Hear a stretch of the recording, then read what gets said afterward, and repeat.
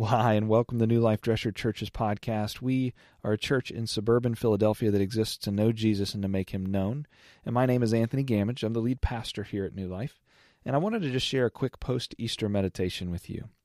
So a disappointment our family has experienced over this last month of quarantine was the absence of March Madness, which is a huge collegiate basketball tournament for those who don't follow sports.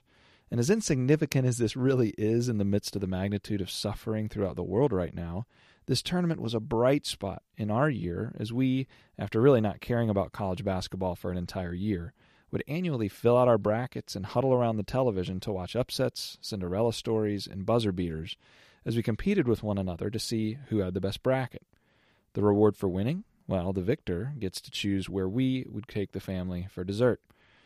Well, the person who won in 2019 recently reminded me that even though I had promised these victor spoils, I had never followed through with what I said would happen.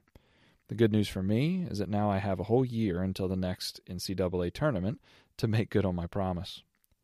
Well, maybe there's a time in your life when someone was depending on your follow-through regarding something you had said and it never happened.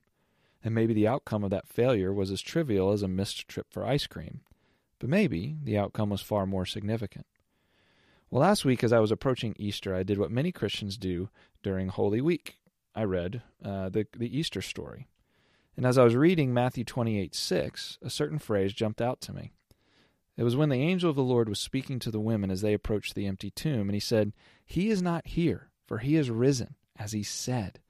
Come and see the place where he lay." Did you catch the extra commentary in there? For he has risen as he said. As he said. What an interesting phrase for Matthew to add. Isn't it enough that he had risen?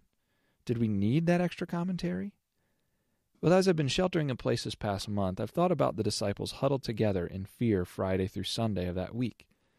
Fear for repercussions from the Jewish or Roman authorities.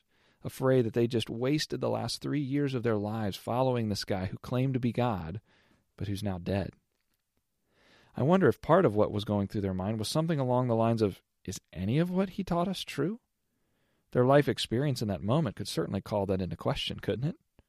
Especially places like Matthew 6, where Jesus taught that he would provide for them, that we're worth more than birds who have plenty to eat, and encourages us not to be anxious in light of these things. Could they even trust that at this point? I also wonder if their minds drifted back to what they said or what they saw when their friend Lazarus was raised from the dead by Jesus in John 11, where he said, "I am the resurrection and the life." Is that true? Okay, sure, he raised Lazarus from the dead, but it seems far more difficult to raise oneself, doesn't it? Well, if Jesus had left what he said, that he was the resurrection and the life, at the tomb of Lazarus, the outcome would actually have been disastrous. The good news is that on Easter, Jesus' actions and words collided in the most profound way. Something happened in the disciples in that moment when they saw the empty tomb or saw the resurrected Christ. When they realized he had risen as he said, they went from fearful, thick-headed, and in Peter's case, Jesus-denying vagabonds to apostles who, through the outpouring of the Holy Spirit, were the mouthpieces that the Lord used to establish the New Testament church, who, as Scripture historical evidence points, were all save two martyred for the sake of that resurrected Christ. So what happened? Well, simply put, Jesus rose from the dead as he said. C.S. Lewis says in his book Miracles that the New Testament writers speak as if Christ's achievement in rising from the dead was the first event of its kind in the whole history of the universe. He is the first fruits, the pioneer of life. He has forced open a door that has been locked since death of the first man. He has met, fought, and beaten the king of death. Everything is different because he has done so. So is that little commentary by the angel important? That Jesus does what he says? Did we need that? Well, I don't know about you, but I sure did, and I sure do today. For me, it means that as we continue in these very uncertain, uncomfortable, and disconcerting times, that I need to continue to stare at the empty tomb, even after Easter.